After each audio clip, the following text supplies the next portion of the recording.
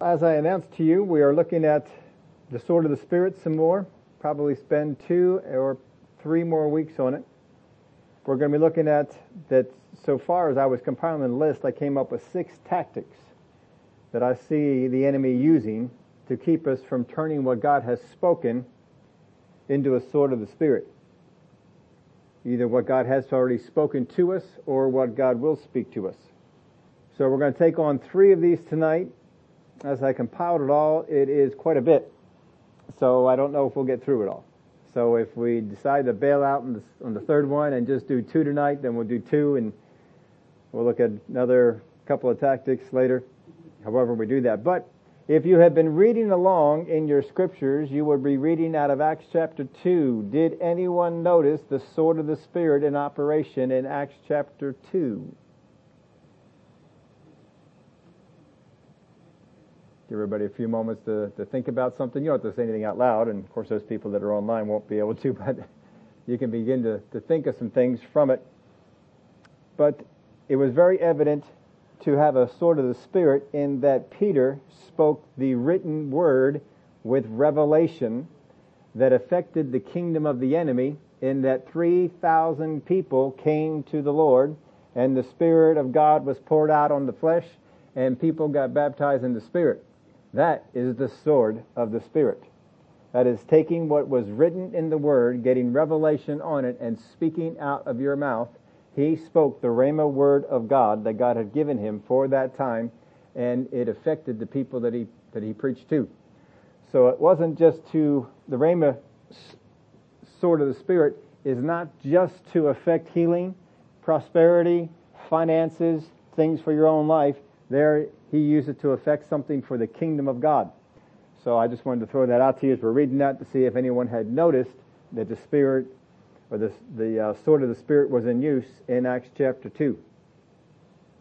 But last week we were looking at that when confronting the enemy, our goal is not just to speak the Logos word or the written word that we know, but to receive and speak the Rhema word that God gives to us, that he will speak revelation knowledge, revelation understanding of what is written in the Word to turn what is written into what is spoken. And then it becomes the Rhema word to us. It could be through revealed understanding of Scripture, as we saw with Daniel, that he received an understanding of Scripture, and that affected the way that he prayed for his nation. There is, we saw the sword in action can be understood as a word spoken about your future or purpose. And we looked at a lot of things going on with the life of Jesus on that. Another situation you are praying for, revelation on Scripture, and a word spoken to you as in an assignment. And we looked at examples for all these in the time we were on this last week.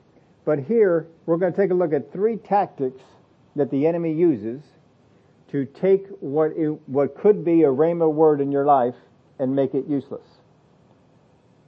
The first tactic that he will do is found in Acts 27, 9 through 12.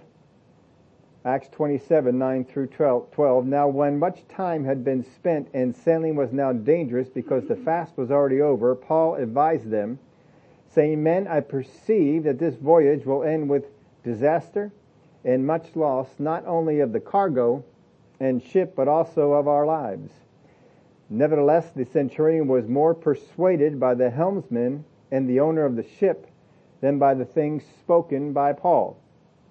And because the harbor was not suitable to winter in, the majority advised to set sail from there also, if by any means they could reach Phoenix, a harbor of Crete opening toward the southwest and northwest, and winter there. So that is a passage there. And before let's dive into this just a little bit, and we'll go back and take a look at the other examples that we have in your outline.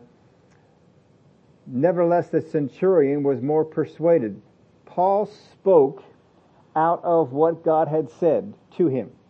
It was something the Spirit revealed. He just called it perceived, but it's still a spiritual perception. It's something he picked up in his spirit.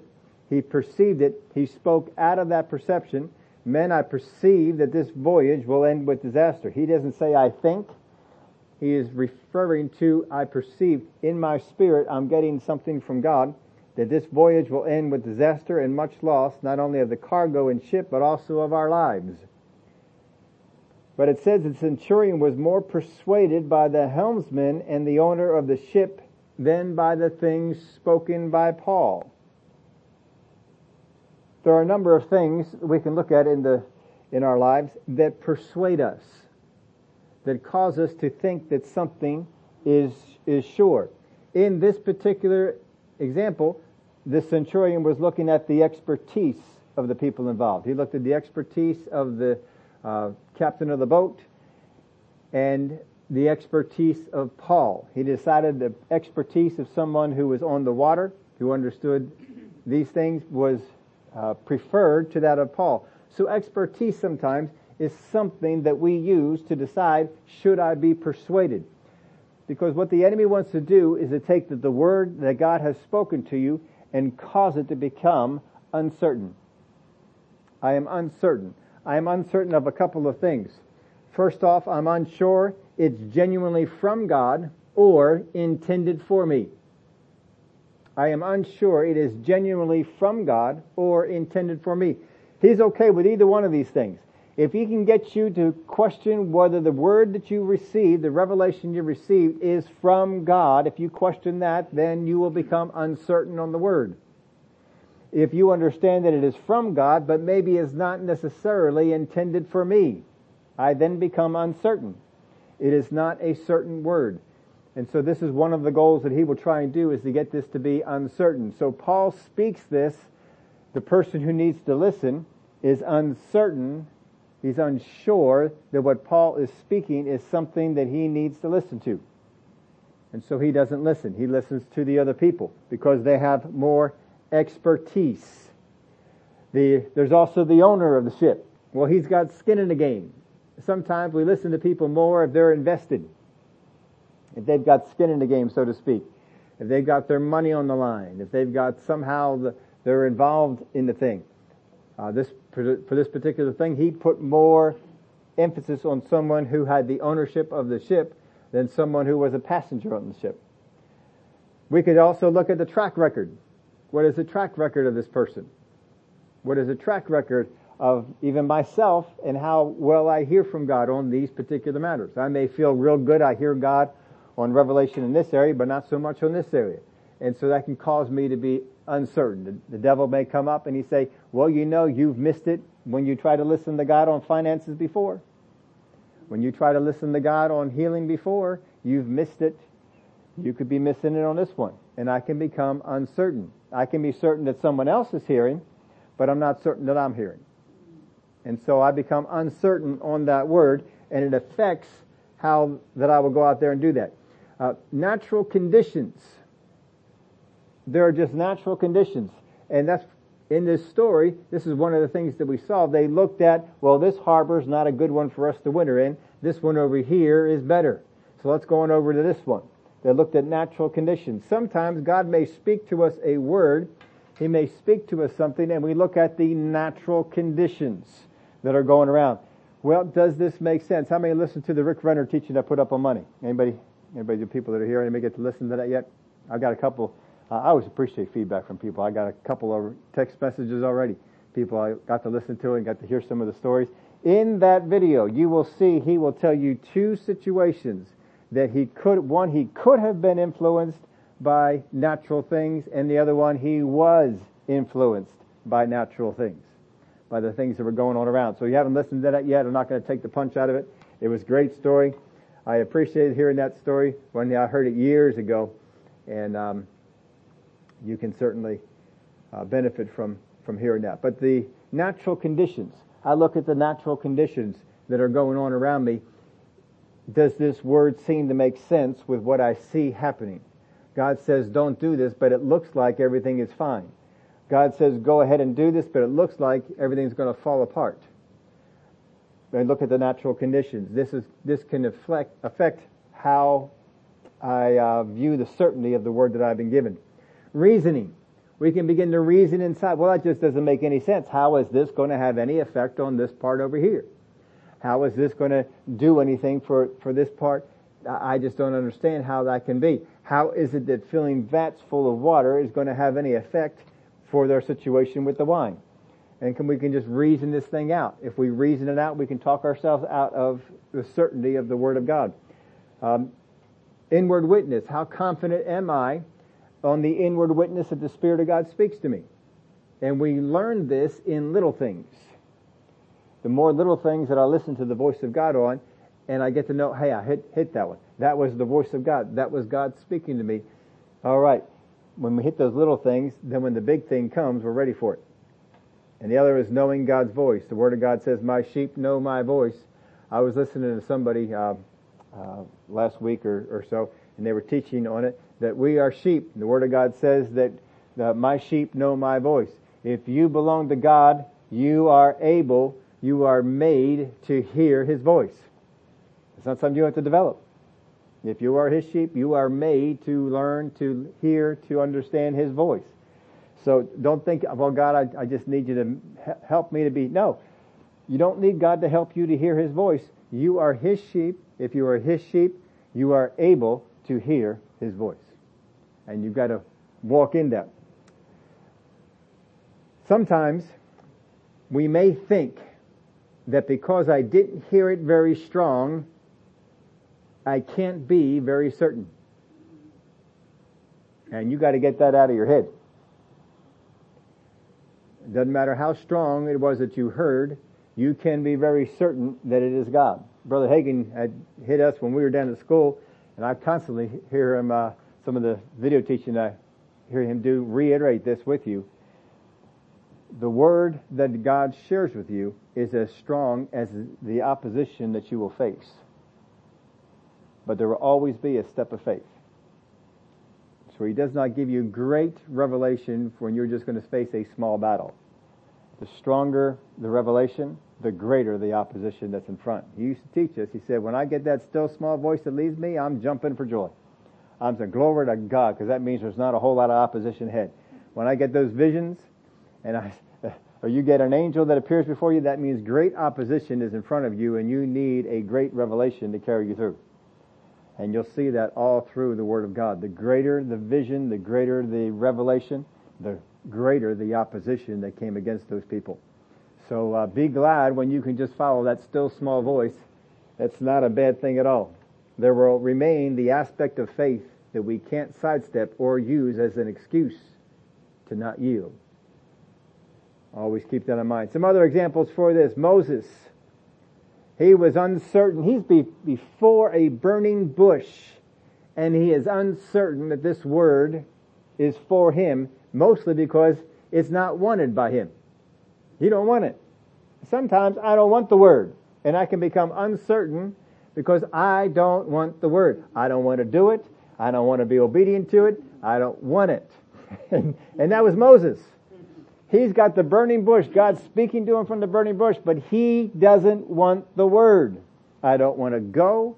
I don't want to be obedient. I don't want to do this thing. I want to stay here in the wilderness, raise these sheep, and die. Just stay here is all I want to do. And God said, get out there. I want you to do this thing. I need you to do this thing. You're called to this. He doesn't want it. Sometimes we just simply don't want the word, and we become uncertain about it, or we say we're uncertain because I don't want it. That's all there is to it. I don't want to do it. Therefore, I'm going to play like I don't think it's for me. Again, we are unsure it's genuinely from God, or if we get past that, the devil can question you that you know this is from God. Is it actually intended for you? Zechariah, it's certainly not for me. When God gave him that revelation, you and Elizabeth, you're going to have a baby. No, I was ready for a baby years ago. I'm old now. I don't want to be chasing no little kid around the house. That could be one of the things that he's thinking. I was ready for this baby 30 years ago, when I was a younger man.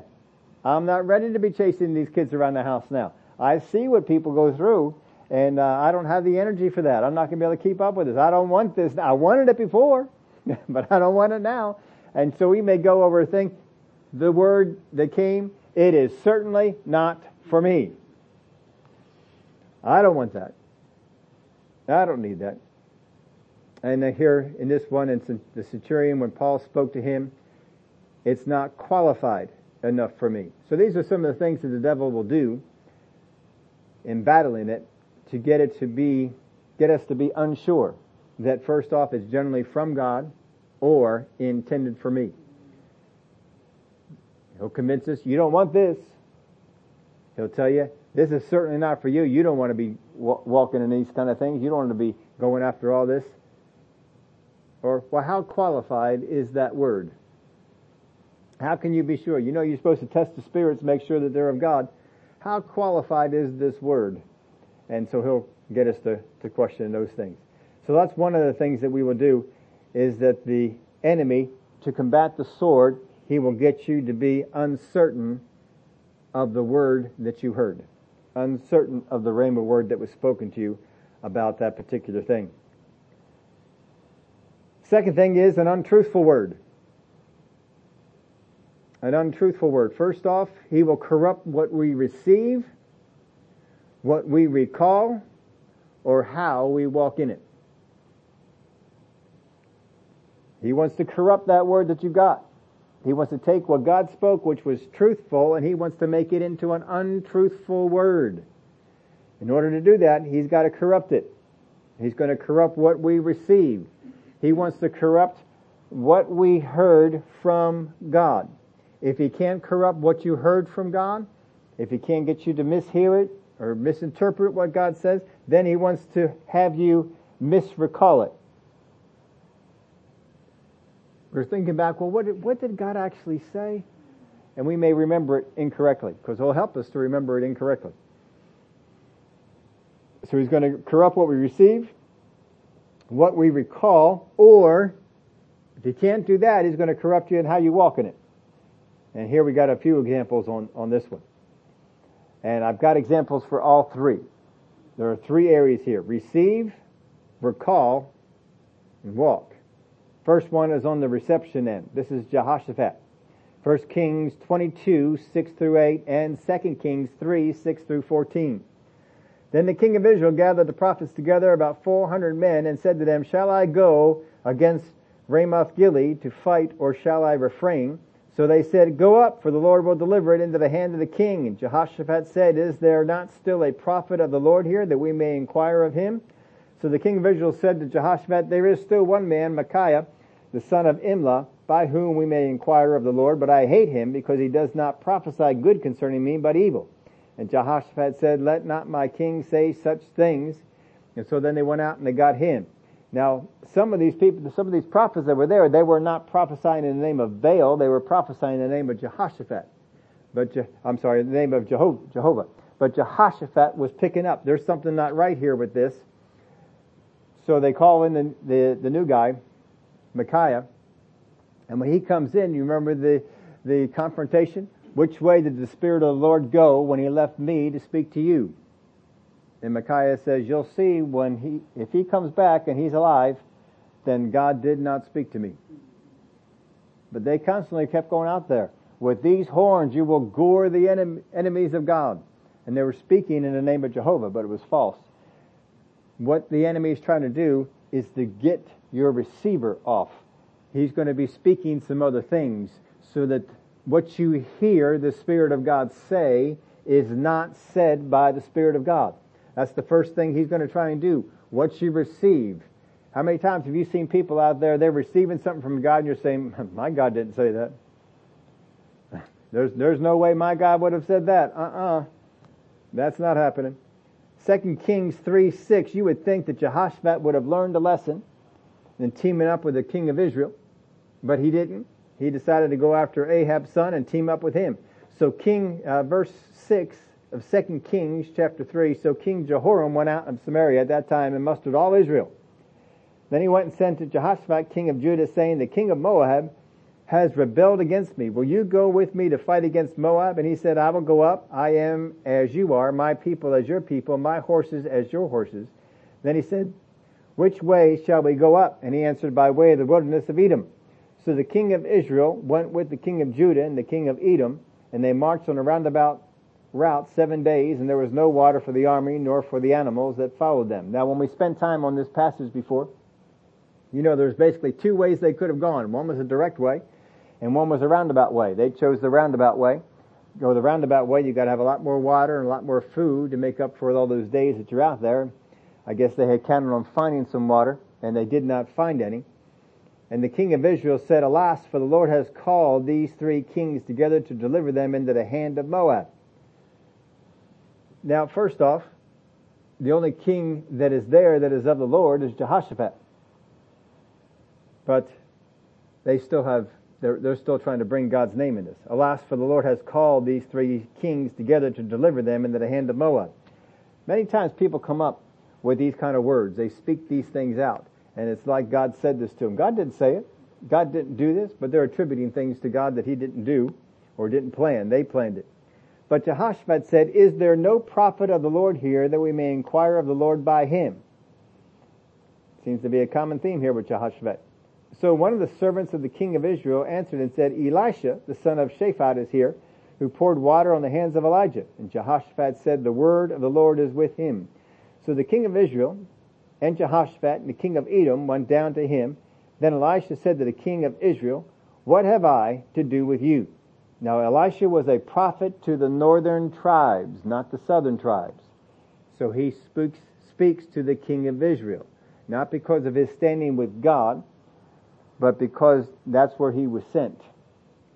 Just as Elijah was sent to the northern tribes, Elisha followed in his footsteps, and he was going to the northern tribes as well. Then Elisha said to the king of Israel, What have I to do with you? Go to the prophets of your fathers and the prophets of your mother. But the king of Israel said to him, No, for the Lord has called these three kings together to deliver them to the hand of Moab. That's not true, but he's so convinced of it that he is even saying it, quoting it to a prophet. And Elisha said, As the Lord of hosts lives, before whom I stand, surely were it not that I regard the presence of Jehoshaphat, king of Judah, I would not look at you nor see you. So the delivery here, God is willing to give us words, but so is the enemy trying to bring words in. And so the enemy has slipped the word into the king of Israel, and he's told him something. This is what God's trying to do. And he swallowed it hook, line, and sinker. And then Elisha comes along. If you want to keep on reading the story, you can go back and you can see the rest of that. Elisha says, Bring me a musician. They bring a musician. He prophesies some things. And this is, I believe, the story where they're going to dig the ditches. And then the water comes, fills up the ditches. And then the great army that is there begins to kill themselves. And anyway, it's a good story. We're not going to cover all that here today. We're just looking at this particular aspect of it. Now I wrote down in there Adam. Adam in Genesis 3, we see that this is an attack on the recall of what God has said. They heard what God said. At least Adam did. They know what the word of God was. So he said in verse 3, Now the serpent was more cunning than any beast of the field. This is chapter 3, verse 1, which the Lord God had made. And he said to the woman, Has God indeed said, You shall not eat of every tree of the garden? That's not what God said. He knows it. But he throws this out. He gets the woman, says some things that's not quite right. And he works on that. And he begins to jump on that. And she says, No, we can eat from all the trees, but we're not allowed to eat from this tree, the one in the center of the garden, or nor touch it. Well, he didn't say that. And so once he was able to do that, no, just go up and touch that. See, nothing happened to you. Now go ahead and eat it. Because God knows in the day that you eat of it, you're going to become just like him. You'll be as God, knowing both good and evil. And so she did it. But you see, they knew what God said. They received the word from God. That wasn't corrupted. What was corrupted is the recall of what God had said. Here's the fourth one, Jeroboam. In 1 Kings 12:25, Then Jeroboam built Shechem in the mountains of Ephraim and dwelt there. Also he went out from there and built Penuel. And Jeroboam said in his heart, Now the kingdom may return to the house of David. If these people go up to offer sacrifices in the house of the Lord at Jerusalem, then the heart of this people will turn back to the Lord, Rehoboam king of Judah. And they will kill me and go back to Rehoboam king of Judah. Therefore the king asked advice, made 2 calves of gold, and said to the people, It is too much for you to go up to Jerusalem. Here are your gods, O Israel, which brought you up from the land of Egypt. And he set one in Bethel, and the other he put in Dan. We didn't make these gods until right now. We didn't make these idols until right now, but somehow they were effective way back then. Now this thing became a sin, for the people went to worship before the one as far as Dan. He made shrines of the high places and made priests from every class of people who were not of the sons of Levi. And of course it goes on and talks about it. But God had spoken to him, if you will follow after me, if you will do as David did, I will make of you an enduring house the same way I made of him an enduring house. If you do all that I command, do not turn to the right or to the left. Well, he knew what God had said, but he doesn't believe that it's going to happen the way that God said it. So it's affecting his walk. And he's got this idea. This idea pops in his head. Well, these people are going to leave me. That's the enemy throwing some thoughts in there. And he's going to take the rhema word that he was given and neutralize it. Because all he had to do was turn around to that thought that said the people are going to forsake you and they're going to kill you. All you had to do was go there. The Lord said. And quote to him exactly what the Lord had said. That would have been his rhema sword. That would have been what he would have used against the enemy, and it would have brought victory for him. He didn't do it. He entertained the thought. So therefore his shield was down too. He did not have the shield of faith up. He did not have faith in what God had said. He did not have faith in God being able to do what he said. He had more faith in the people doing what they said. You want to get right into it? He also took his helmet off because he decided, I am not going to serve under the plan that God has, and I'm going to do my own thing. That was Jeroboam. That's how he walked. He didn't walk in it the way he was supposed to walk in it. There's the unknown prophet who was sent to Jeroboam in 1 Kings 13:15.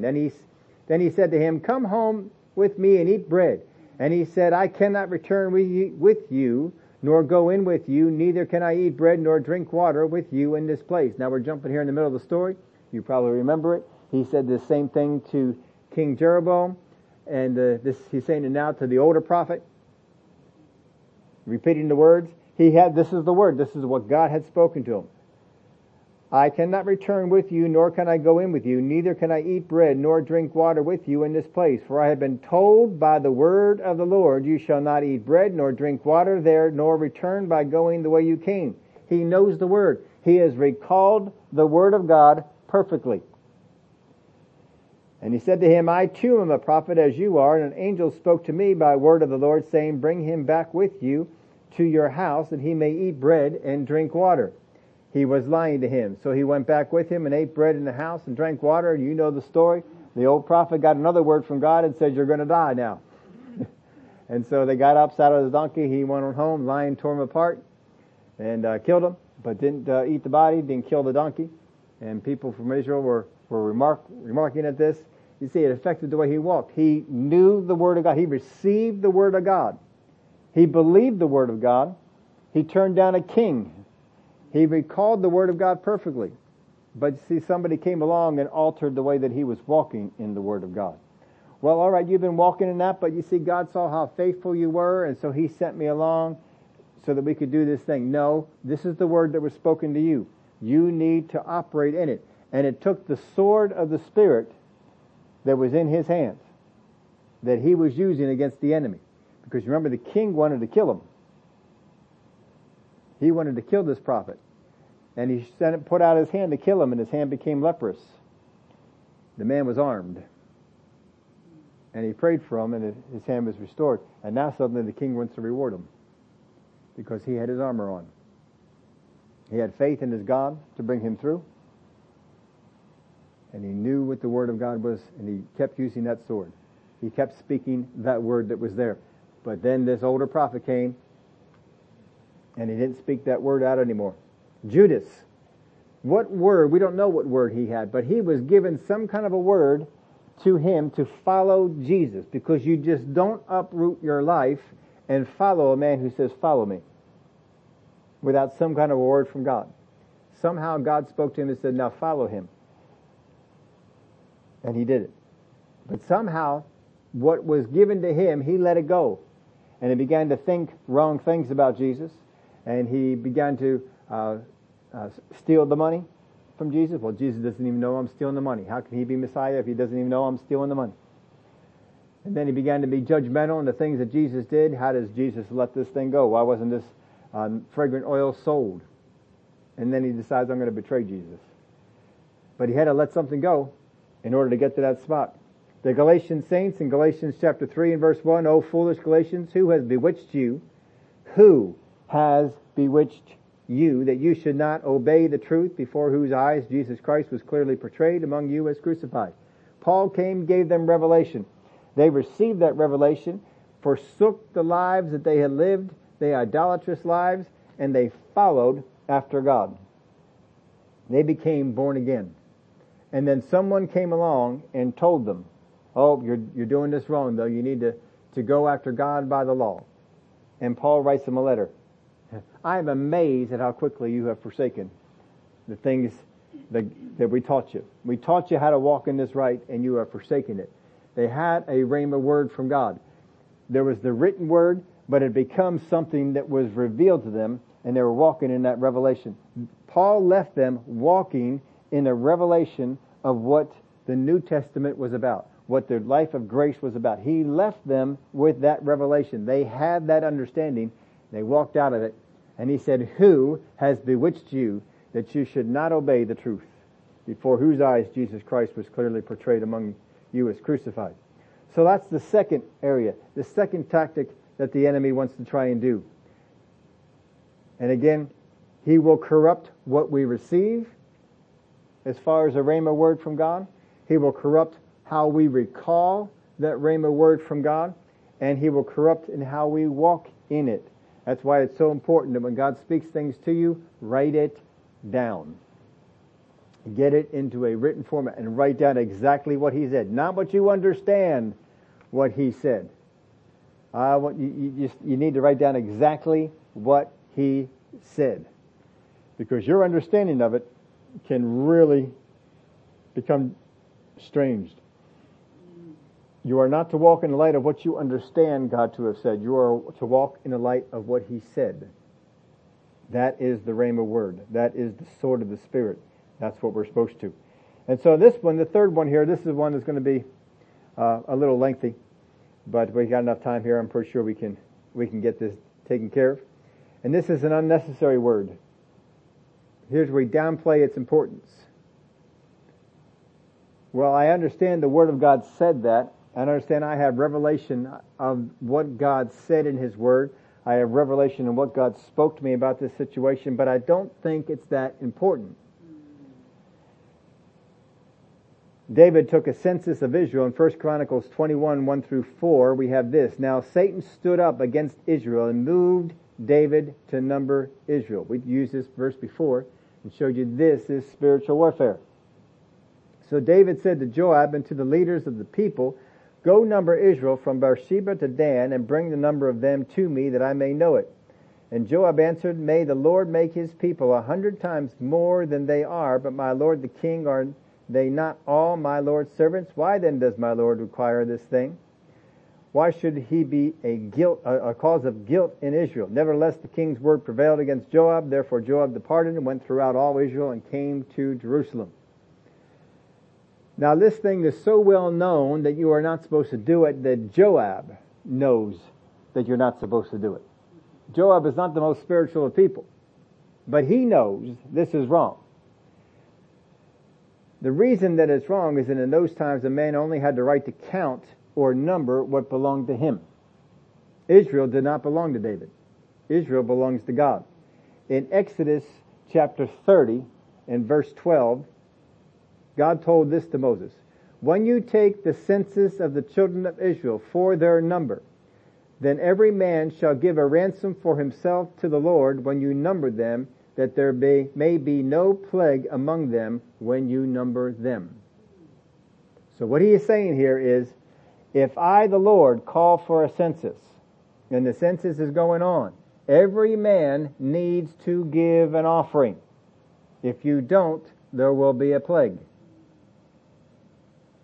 If you go on to the rest of the chapter, you'll see what the offering is entailed. And they had an offering for the poor, they had an offering for the rich paid more, the poor paid less. But it was specifically said, this is what they will pay. This is what the offering that they will bring. This is what is needed. That offering did not go on. No, I don't know what happened in that day. I'm sure a lot of people knew what this word was, and they said, wait a minute, if we're taking a census of all of us, we're supposed to be an offering we're supposed to put out. Maybe some people said, well, I can't stop the king from doing this, but I can put my offering out there, and maybe they would have been protected from whatever it is that came down upon it. That's not in Scripture, so I don't know that it was. But in 2 Samuel 24 and verse 10, and David's heart condemned him after he had numbered the people. So he knew, I'm not supposed to do this. The enemy wanted to have an account, a reason against Israel. So it moved David against Israel. So David said to the Lord, I have sinned greatly in what I have done, but now I pray, O Lord, take away the iniquity of your servant, for I have done very foolishly. And if we had time to get in the rest of the story, we could. God said, well, look, I'm going to give you three things. Three things will befall the land. You choose which one. And David said, I can't choose. You have to choose. I can't do that. But just don't let me fall into the hands of my enemy. And so that eliminated one of them. So it left God to choose from one of the other two. In 1 Samuel 15, we have a rhema word that is spoken to Saul. Saul does not speak this word, and it causes trouble because he doesn't speak it. 1 Samuel 15, 1 through 3, I'm only reading parts of this. Samuel also said to Saul, the Lord sent me to anoint you king over his people Israel. Now therefore heed the voice of the words of the Lord. Thus says the Lord of hosts, I will punish Amalek for what he did to Israel, how he ambushed him on the way when he came up from Egypt. He's going all the way back to the trip from Egypt. We're going to take care of this. Now go and attack Amalek, and now look at this, utterly destroy all that they have, and do not spare them. Kill both man and woman, infant and nursing child, ox and sheep, camel and donkey. That's the word that was spoken. That is the Rhema word that is spoken to Saul.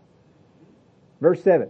And Saul attacked the Amalekites from Havilah all the way to Shur, which is east of Egypt. He also took Agag, king of the Amalekites, alive, and utterly destroyed all the people with the edge of the sword. But Saul and the people spared Agag and the best of the sheep, the oxen, the fatlings, the lamb, and all that was good, all that they deemed to be good, and were, look at this, unwilling to utterly destroy them. Now verse 9 starts out, but Saul and the people. It is not just Saul. It is Saul and the people. Either the people spoke to Saul, Saul spoke to some of the people, somewhere the thought is sown. They begin to talk about it. Should we really wipe out all this stuff? Look at these sheep. Look at these oxen. Look at these lambs. Look at all this stuff. This is good stuff here. Why should we just destroy it? And we're unwilling to destroy them, but everything despised and worthless that they utterly destroyed. Their willingness seemed to depend on the value they had of the thing to be destroyed and not the value that they had on the word that was spoken. This is a lot of times where we get in trouble. We put more value on the things instead of the word. We have to value the word more than the things that word spoke against or that word said something about. They were unwilling to destroy them, but everything despised and worthless, that they utterly destroyed. Now the word of the Lord came to Samuel, saying, I greatly regret that I have set up Saul as king, for he has turned back from following me and has not performed my commandments. And it grieved Samuel, and he cried out to the Lord all night. Saul didn't know this, but there was a word that was given to him. God knew there is going to be a temptation to pull Saul out from the anointing of God. There's going to be a temptation to pull Saul out from operating as God's man and king and get him to operate independently of God. So God sent his prophet and gave him exactly what he needed to overcome that. Saul did not realize he was engaging in the battle that he was. All he thought was, there's some really good stuff here. We could lose this. We could benefit if we keep it. He did not realize the value of what he was losing. And so he did not value the word that God spoke. And because he did not value it, he did not speak it. He did not say, the word of the Lord said, we shall utterly destroy all the people, all the lambs, all the oxen, all the sheep. He does not say what the Lord said. If he would have spoken up, if some of the people came to Saul and said, Saul, we got an idea, how about if we take some of this stuff back? The word of the Lord said. It wouldn't have mattered the people said the word of the Lord. Who had to speak the word of the Lord was the king, because as we saw in the passage with David, the king's word prevailed. It's the same thing with Saul. The king's word would prevail. If the king whom the prophet spoke to and gave the Rhema word, if he would have stood up and spoke it, that Rhema word would have been a sword of the Spirit and would have destroyed the attack the enemy made against Saul and consequently the land of Israel. Because of this, the land of Israel went through a lot of hard times. David was called in. There was a battle between the Lord's formerly anointed and the Lord's currently anointed. And Israel suffered. Because this king still had charge of the land, he used all its forces to chase after what was his enemy and left the borders open. And the children of Israel suffered because the Philistines would come in over the borders and raid them. There was a lot of evil that came from this because he was given a sword and decided not to use it. Because what I could lose in the way of stuff was more valuable than the word that God gave him. But let's go on to the big story. Jeremiah chapter 36, verse 1. Now it came to pass in the 4th year of Jehoiakim, the son of Josiah. Everybody remembers Josiah, great reformer? Turned the Israel from following after the things of evil into the way of following after God. He is the king of Judah, that this word came to Jeremiah from the Lord, saying, this is the word that came to Jeremiah. The word came from the Lord. This is what the Lord spoke. Take a scroll of a book and write on it all the words that I have spoken to you against Israel, against Judah, and against all the nations from the day I have spoke to you from the days of Josiah, even to this day. Sounds like the book of Jeremiah. It may be that the house of Judah will hear all the adversities which I purpose to bring upon them, that everyone may turn from his evil way, and that I may forgive their iniquity and their sin. Maybe if they see the whole thing all at once, maybe they will decide to turn from their evil way, that I may forgive their iniquity and their sin. Then Jeremiah called, now that tells you right there, there's hope. There's a possibility that they could be forgiven. Then Jeremiah called Baruch, the son of Neriah, and Baruch wrote on a scroll of a book at the instruction of Jeremiah all the words of the Lord which he had spoken to him. And Jeremiah commanded Baruch, saying, I am confined, I cannot go into the house of the Lord. You go, therefore, and read from the scroll which you have written at my instructions, the words of the Lord, in the hearing of the people in the Lord's house on the day of fasting. And you shall also read them in the hearing of all Judah, who come from their cities. It may be that they will present their supplication before the Lord, and everyone will turn from his evil way. For great is the anger and the fury that the Lord has pronounced against his people. And Baruch, the son of Neriah, did according to all that Jeremiah the prophet commanded him, reading from the book of the words of the Lord in the Lord's house.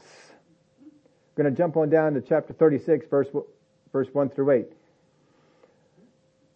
When Micaiah, the son of Gemariah, the son of Shaphan, heard the words of the Lord from the book. He then went down to the king's house, into the scribe's chamber, and there all the princes were sitting.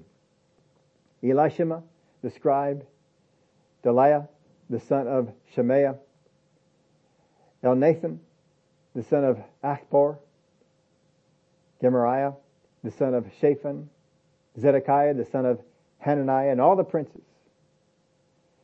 Then Micaiah declared to them all the words that he heard when Baruch read the book in the hearing of the people. Therefore all the princes sent Jehudi, the son of Nathaniah, the son of Shelemiah, the son of Cushai, to Baruch, saying, take in your hand the scroll from which you have read in the hearing of the people, and come. So Baruch, the son of Neriah, took the scroll in his hand and came to them, and they said to him, sit down now and read in our hearing. So Baruch read it in their hearing. Now it happened when they heard all the words that they looked in fear from one to another and said to Baruch, we will surely tell the king of all these words. And they asked Baruch, saying, tell us now, how did you write all these words? At his instruction? So Baruch answered them, he proclaimed with his mouth all these words to me, and I wrote them with ink in the book. And the princes said to Baruch, go and hide you and Jeremiah, and let no one know where you are. So he's read it to two different groups so far, and every one of them has received the word that came from God and is ready to repent and is shocked at what is going on and is in fear of what could happen to their country. Verse 20, and they went to the king into the court, but they stored the scroll in the chamber of Elishama, the scribe, and told all the words in the hearing of the king. So the king sent Jehudi to bring the scroll, and he took it from Elishama, the scribe's chamber, and Jehudi read it in the hearing of the king and in the hearing of all the princes who stood beside the king. So we're reading it to the king. This is the son of Josiah, who knows the ways of God, because Josiah would have taught it to him. Now the king was sitting in the winter house in the 9th month with a fire burning on the hearth before him. And it happened when Jehudi had read 3 or 4 columns that the king cut it with the scribe's knife and cast it into the fire that was on the hearth, until all the scroll was consumed in the fire that was on the hearth. So the king lets the entire word be read. He hears it, and he burns it as it goes. Yet they were not afraid, nor did they tear their garments, the king nor any of his servants who heard all these words. Nevertheless, Elnathan, Delaiah, Gemariah implored the king not to burn the scroll, but he would not listen to them. And the king commanded Jerahmeel, the king's son, Seraiah, the son of Azriel, and Shelemiah, the son of Abdeel, to seize Baruch the scribe and Jeremiah the prophet, but the Lord hid them. Now this goes on, and Jeremiah will be instructed, do the whole thing again, write it all down again. And so they did. And they went and they wrote the whole thing down just as it was. And this one they were supposed to put away. This one they were supposed to hide. Now in this, what we see, this is an unnecessary word. This is a word that is spoken, but I don't need to hear it. I don't need to yield to it. I don't need to obey it. It's unnecessary. It's unneeded. It has no application for me. So these are the 3 things. The word may be from God, but I judge that it is not important to me to obey. How many times do we see Christians today that hear, this is what the Word of God says, but it's not important for me to obey. I can do it differently than what the Word of God has said. So we have a written word, a written command, a written desire of God, and they receive a rhema word, so-called rhema word, that tells them I can do differently. Because God does not expect that of me today. God does not expect me to live like that today. It is okay if I live this way. It's okay if I do this. They have received a false word, so they are therefore saying that this word that goes against the word that I understand, the word that I want to obey, this word is unnecessary for me. and that will take away the sword of the Spirit from their hand. However, I want to wrap this up here for you. If the Rhema word I have is uncertain to me, I will be uncertain using it in battle. If the Word of God is in any way uncertain to me, if I'm not sure that God said it, if I'm not sure that God spoke it to me, if I'm not sure that it's for me, I will be uncertain using it in battle. You'll see this with people who say, well, I know the Lord heals, but I don't know that the Lord will heal me. I've seen that the Lord has healed other people, but because I have had a certain amount of failure in this, I don't know that the Lord wants to heal me. So I become uncertain in that, and I'm not necessarily using that in battle. Can you think of people you know who were uncertain that Jesus is their healer, or have become uncertain that Jesus has actually forgiven them, or have become uncertain that they can actually wear the righteousness of Jesus Christ? That God sees them as the righteousness of Jesus and not the righteousness of what their works are. Can we see people in our lives that are uncertain of these things? What happens is the enemy has taken the sword of the Spirit right out of their hands, and they do not have the sword of the Spirit. In the beginning, when Paul said this, he said, take up the whole armor of God. If you go into the battle and only have one or two pieces, or you're missing one or two pieces, you will not be complete. And you will not be walking in the victory that God has intended you to walk in. And if you can take the sword of the Spirit out of your hand because you are uncertain about something, He will neutralize that in your life. The second thing is corrupted. If the word that God speaks to me becomes corrupted, it will become broken in battle. That sword won't hold up. I'll try and use that sword in battle and it will break because it has become corrupted. I made this little note here. How will a sword of the Spirit that has become corrupted attach itself to the belt of truth? Because the belt of truth has a spot for the sword to hold. So it's there when you go into battle. The Roman soldier was not carrying the sword in his hand the entire time. He had it hooked onto his belt. So it was always with him. And then when he needed it, he pulled it out. I am not always speaking the rhema word of God, but it's there with me. And whenever I need it, whenever something comes against me, I pull out that rhema word that He spoke to me, and I speak it to that thing. That Saul could have done, David could have done, all these others, they could have used it. They could have done these things, but they did not do it because the word had become corrupted. Can you think of people who corrupted teaching on the power of your words or on the prosperity, making it more like gluttony or covetousness, or the meaning of not being under law? Can you think of people that have taught things that have corrupted such teachings?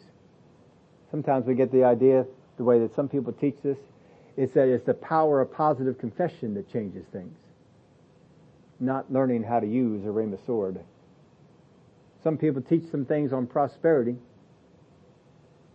that they become more like gluttons, coveting the things that other people have.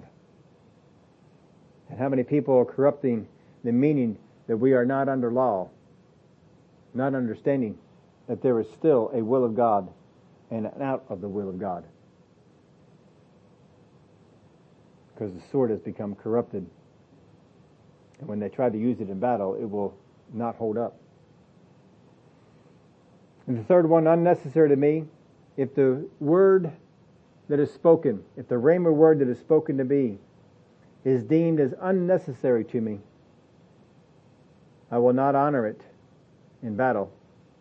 If I don't honor it in battle, I won't use it, I won't speak it. And that's what we saw in those examples. It became unnecessary to them. They didn't use it. They didn't speak it because they didn't honor it. Can you think of people who downplayed the importance of what God said to them last week for what they are feeling this week. Have you ever seen people do that? You see them one Sunday in church, they come into church, oh, I'm so excited this week. The Lord spoke this to me. I'm supposed to do, I'm supposed to accomplish, I'm supposed to.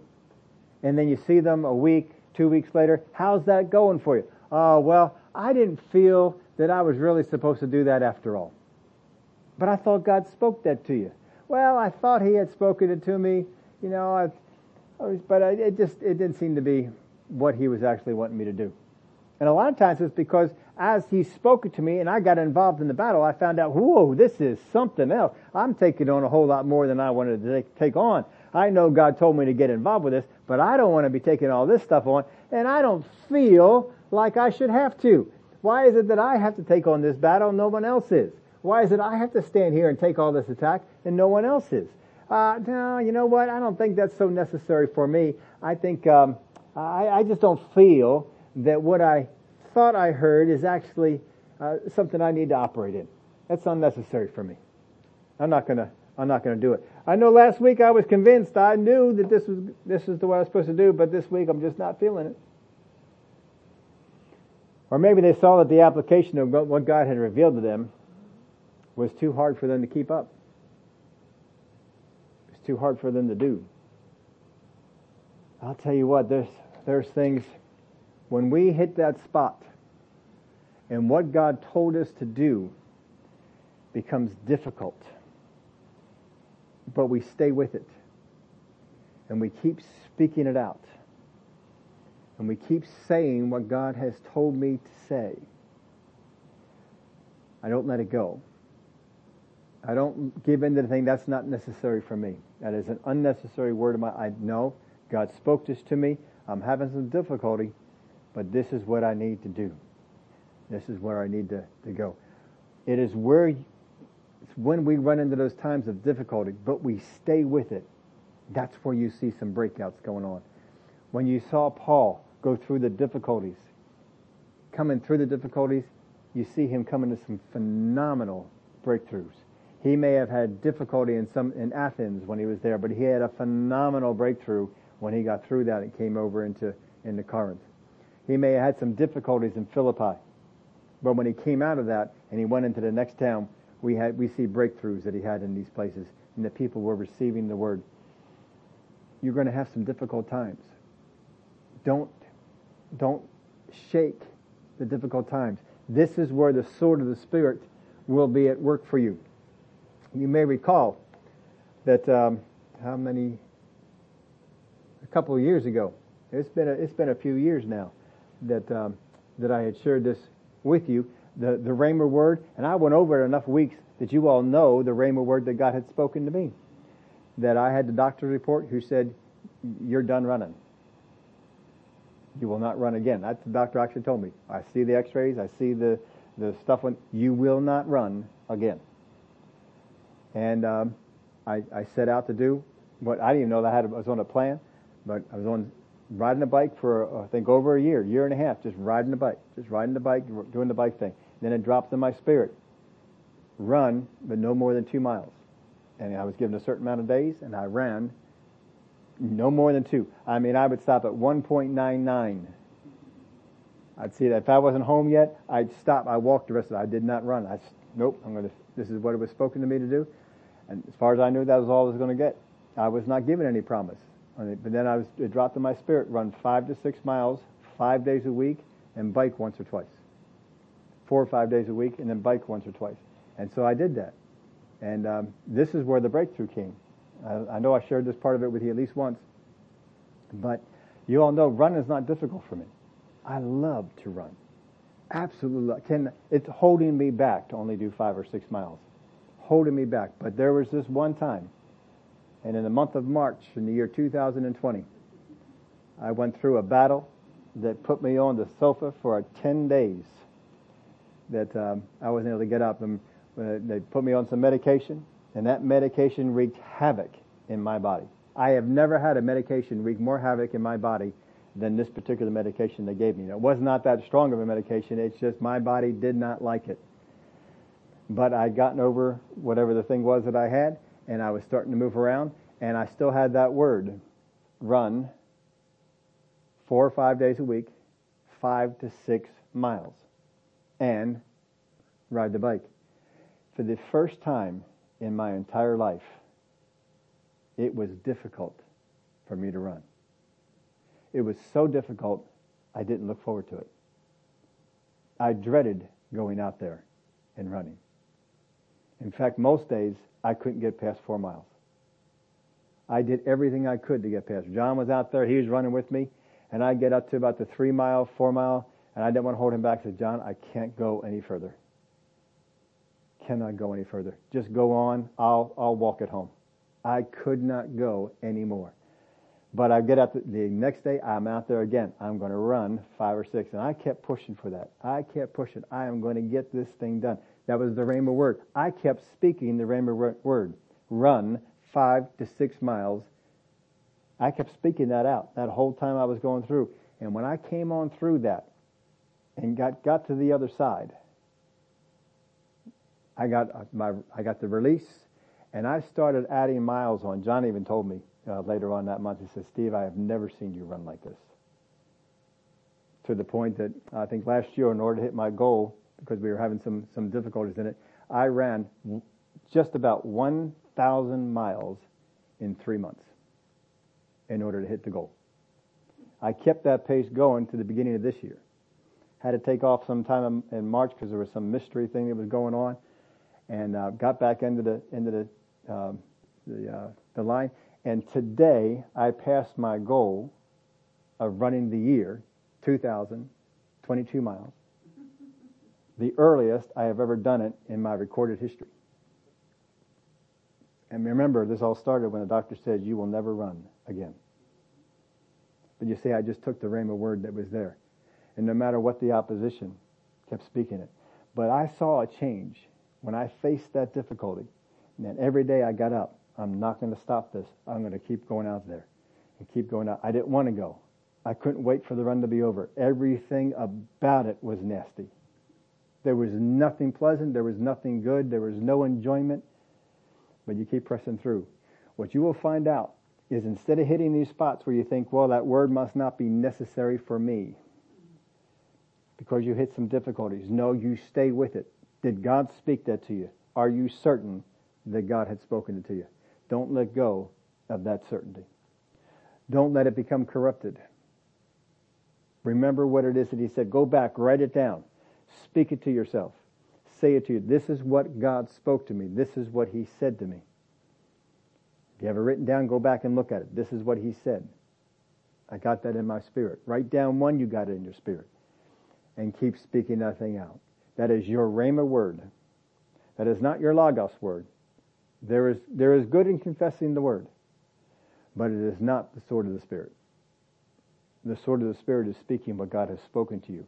It may be something he spoke to you about the written word, but when he speaks it to you and it comes down in your spirit, 3 of the things that the enemy is going to try and do is to first off make it to become uncertain. Secondly, get it to become corrupted. It's going to get it to be untruth. The truth is not there. He's got to take away that truth that was in there. What God spoke to you was 100% truth. Now you mix in a little bit of something else, it's no longer 100% truth. He's going to try and corrupt it. And the third thing, he's going to try and make it unnecessary. This is not something that you need to do. You're having a really hard time getting this thing done. You can see that it's going to benefit you more if you don't do it this way, like Saul did. It's going to see it as being unnecessary. Don't listen. Don't give into it. You keep the sword of the Spirit working in your life. Because if you will see the victory. Don't let it be corrupted. Don't let it become unnecessary to you, and do not let it become uncertain. Stay with these things. Well, Father, I thank you for the words that you have spoken to us in our life. We will treat those words with great reverence because you spoke them to us. Some of them came out of revelation from your written word. And you made it become alive to us. And we saw how that was to be used in our life. And you want us to speak it out. We have to say it with our mouth. Father, I thank you that we will overcome the enemy with the rhema word that you have given us. We will not let it become questioned. We will be certain. We will not let untruth be mixed in. We will not let it become corrupted. And we will not let it seem unnecessary to us. But we will honor it. And we will use it in battle. We will speak it. I thank you in the name of Jesus we pray. Amen.